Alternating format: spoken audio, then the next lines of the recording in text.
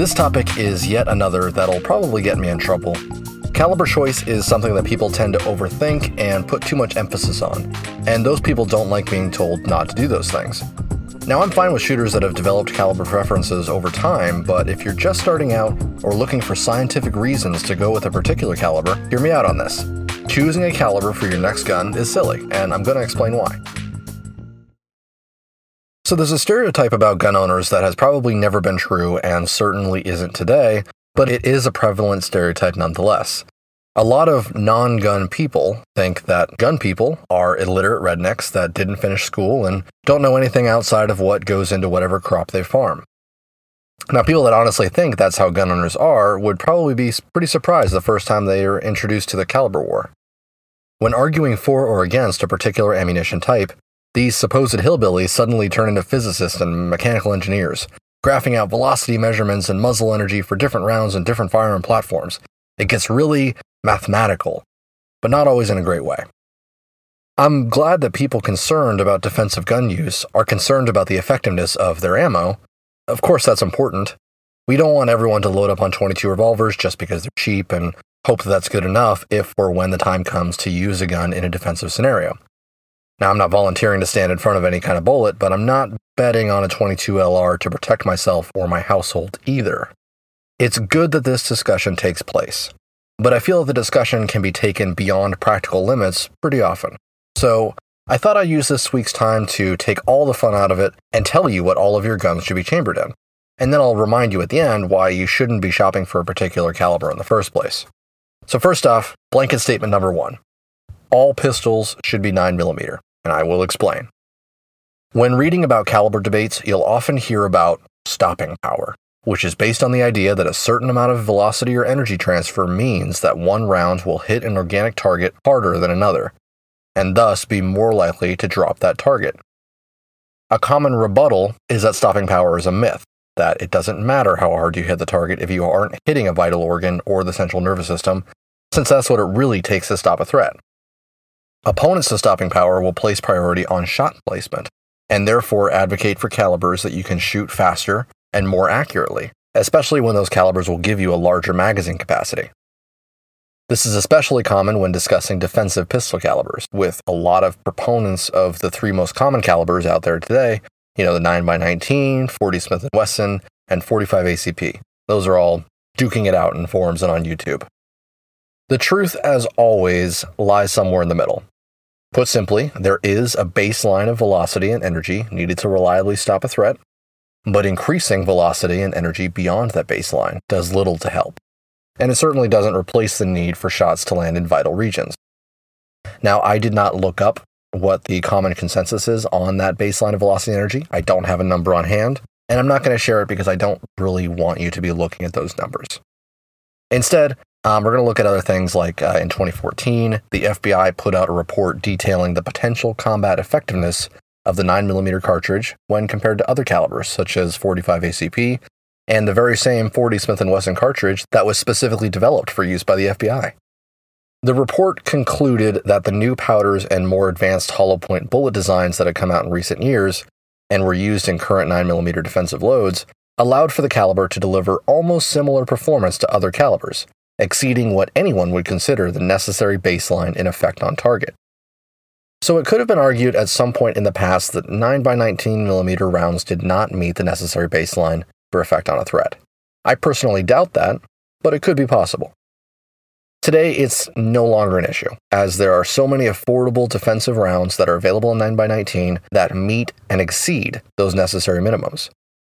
And then, of course, you have the other advantages of 9x19 coming with it, such as the low cost of practice ammo, the low recoil and minimal parts wear, and the opportunity to fit more rounds in a magazine compared to a larger caliber firearm of a similar size. If shot placement is what we need to stop a threat, capacity is how we can make that happen, since we have more chances to place the shots correctly. So if all else is equal, we definitely want to choose the caliber that allows us to fit more rounds in the magazine. In this case, 9x19mm, really safe bet there. But what if you're in a state or country where magazine capacity is limited, so you don't get the benefits of fitting more of a slightly smaller round in the same size firearm? In that case, I would still opt for the 9mm simply because follow-up shots will be easier and parts wear on the firearm itself will be minimized as you train with it. Those two benefits go hand in hand. 9mm won't be knocking your slide, barrel, and springs around in your hand as much as larger or higher pressure rounds would. So you're back on target faster, and those rapidly moving parts are getting beat up noticeably less over time. Blanket statement number 2. All carbines should be 5.56, and I will explain. A lot of what we just covered with pistol calibers, such as shot placement being key and the baseline concept of effect on a threat, those all still apply when we branch out from pistols to other fighting firearms. When we step it up to something like a carbine, we still need to hit the bad guy where it hurts, and we should aim, no pun intended, to have as many shots available as possible to make that happen. As you're all well aware by now, I'm a staunch advocate of an AR-style carbine as the best home defense or property defense gun available in the US today. ARs are great for home defense. They're lightweight, easy to use, easy to mount a bright white light and a simple electronic optic on, easy to sling up. What more could you want? Now, part of that advocacy is based on the effectiveness of the standard 5.56 NATO caliber as a home defense round. But ARs and similar carbine platforms are available in a lot of other calibers other than the tried and true 5.56. I mean, if we're just looking at AR-15 carbines alone, you've got stuff like 7.62x39, the old AK round, 300 Blackout, 6.5 Grendel, 6.8 SPC, 224 Valkyrie, 350 Legend, 4.58 SOCOM, and some others that I'm forgetting right now. All of these chambering options were introduced to the market after the 5.56 chambered AR-15. And all for their own reasons. The 7.62x39 used to be cheaper to shoot, the 300 Blackout is great for subsonic suppressed shooting, and the others are mainly aimed for certain ballistic advantages or hunting applications.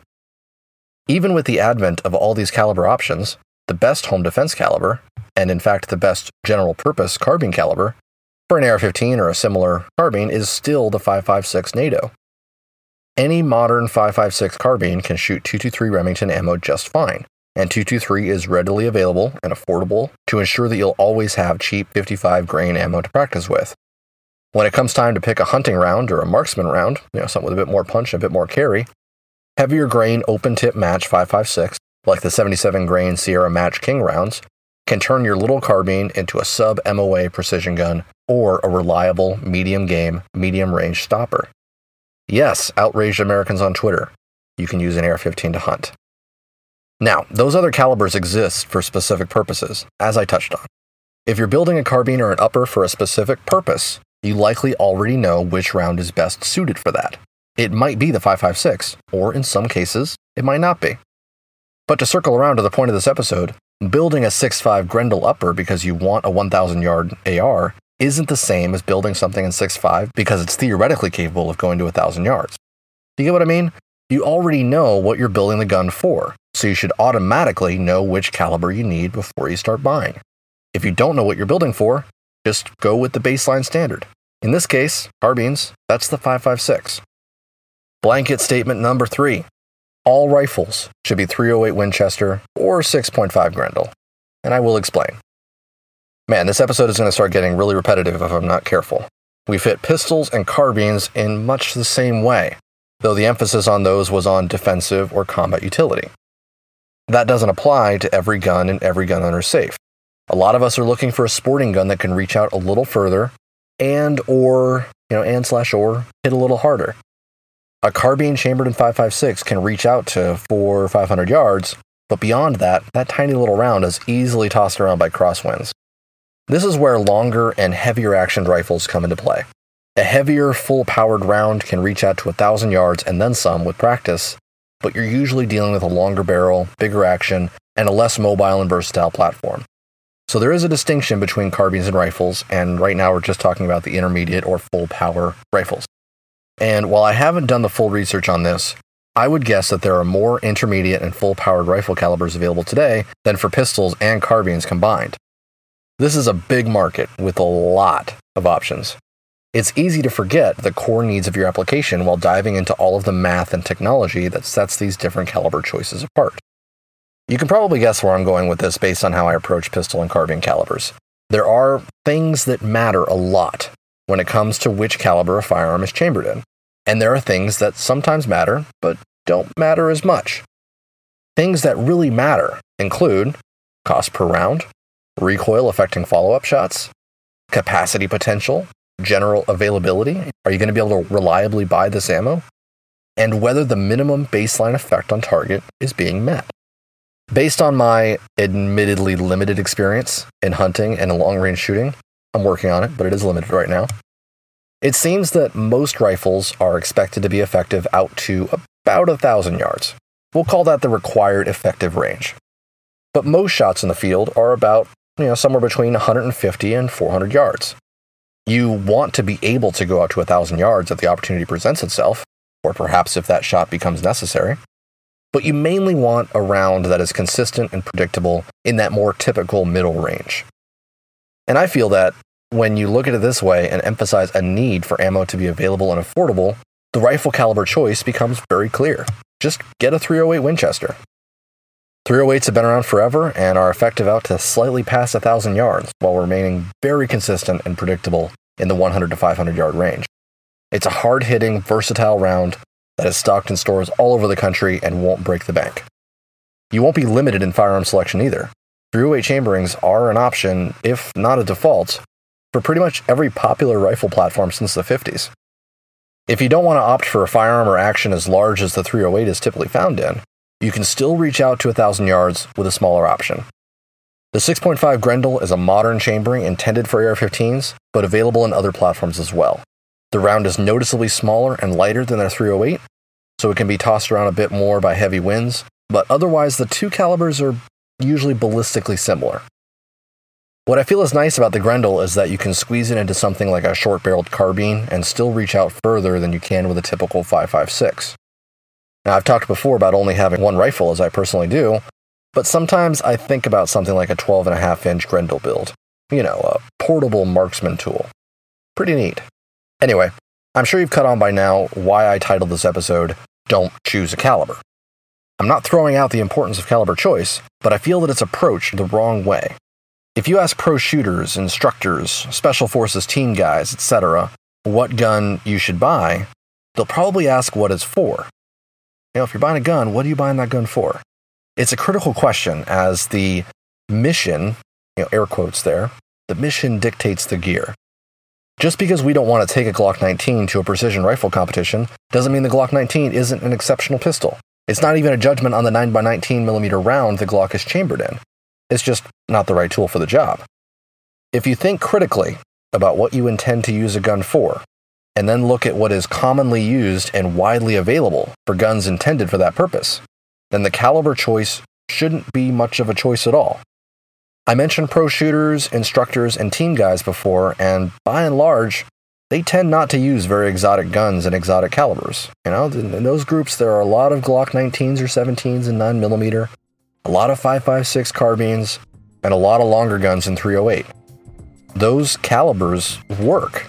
They've been around forever, and they're cheap to buy and continue buying. What's not to like? Thanks for coming to my TED Talk, and thanks as always for tuning in. If you like what we're doing here, we'd really appreciate it if you could leave Range Talk a rating and review on Apple Podcasts or wherever you found us. If you want to start a caliber war with us, you can fire your first shots on Twitter using the hashtag RangeTalk. If not, stay safe. We'll talk again soon.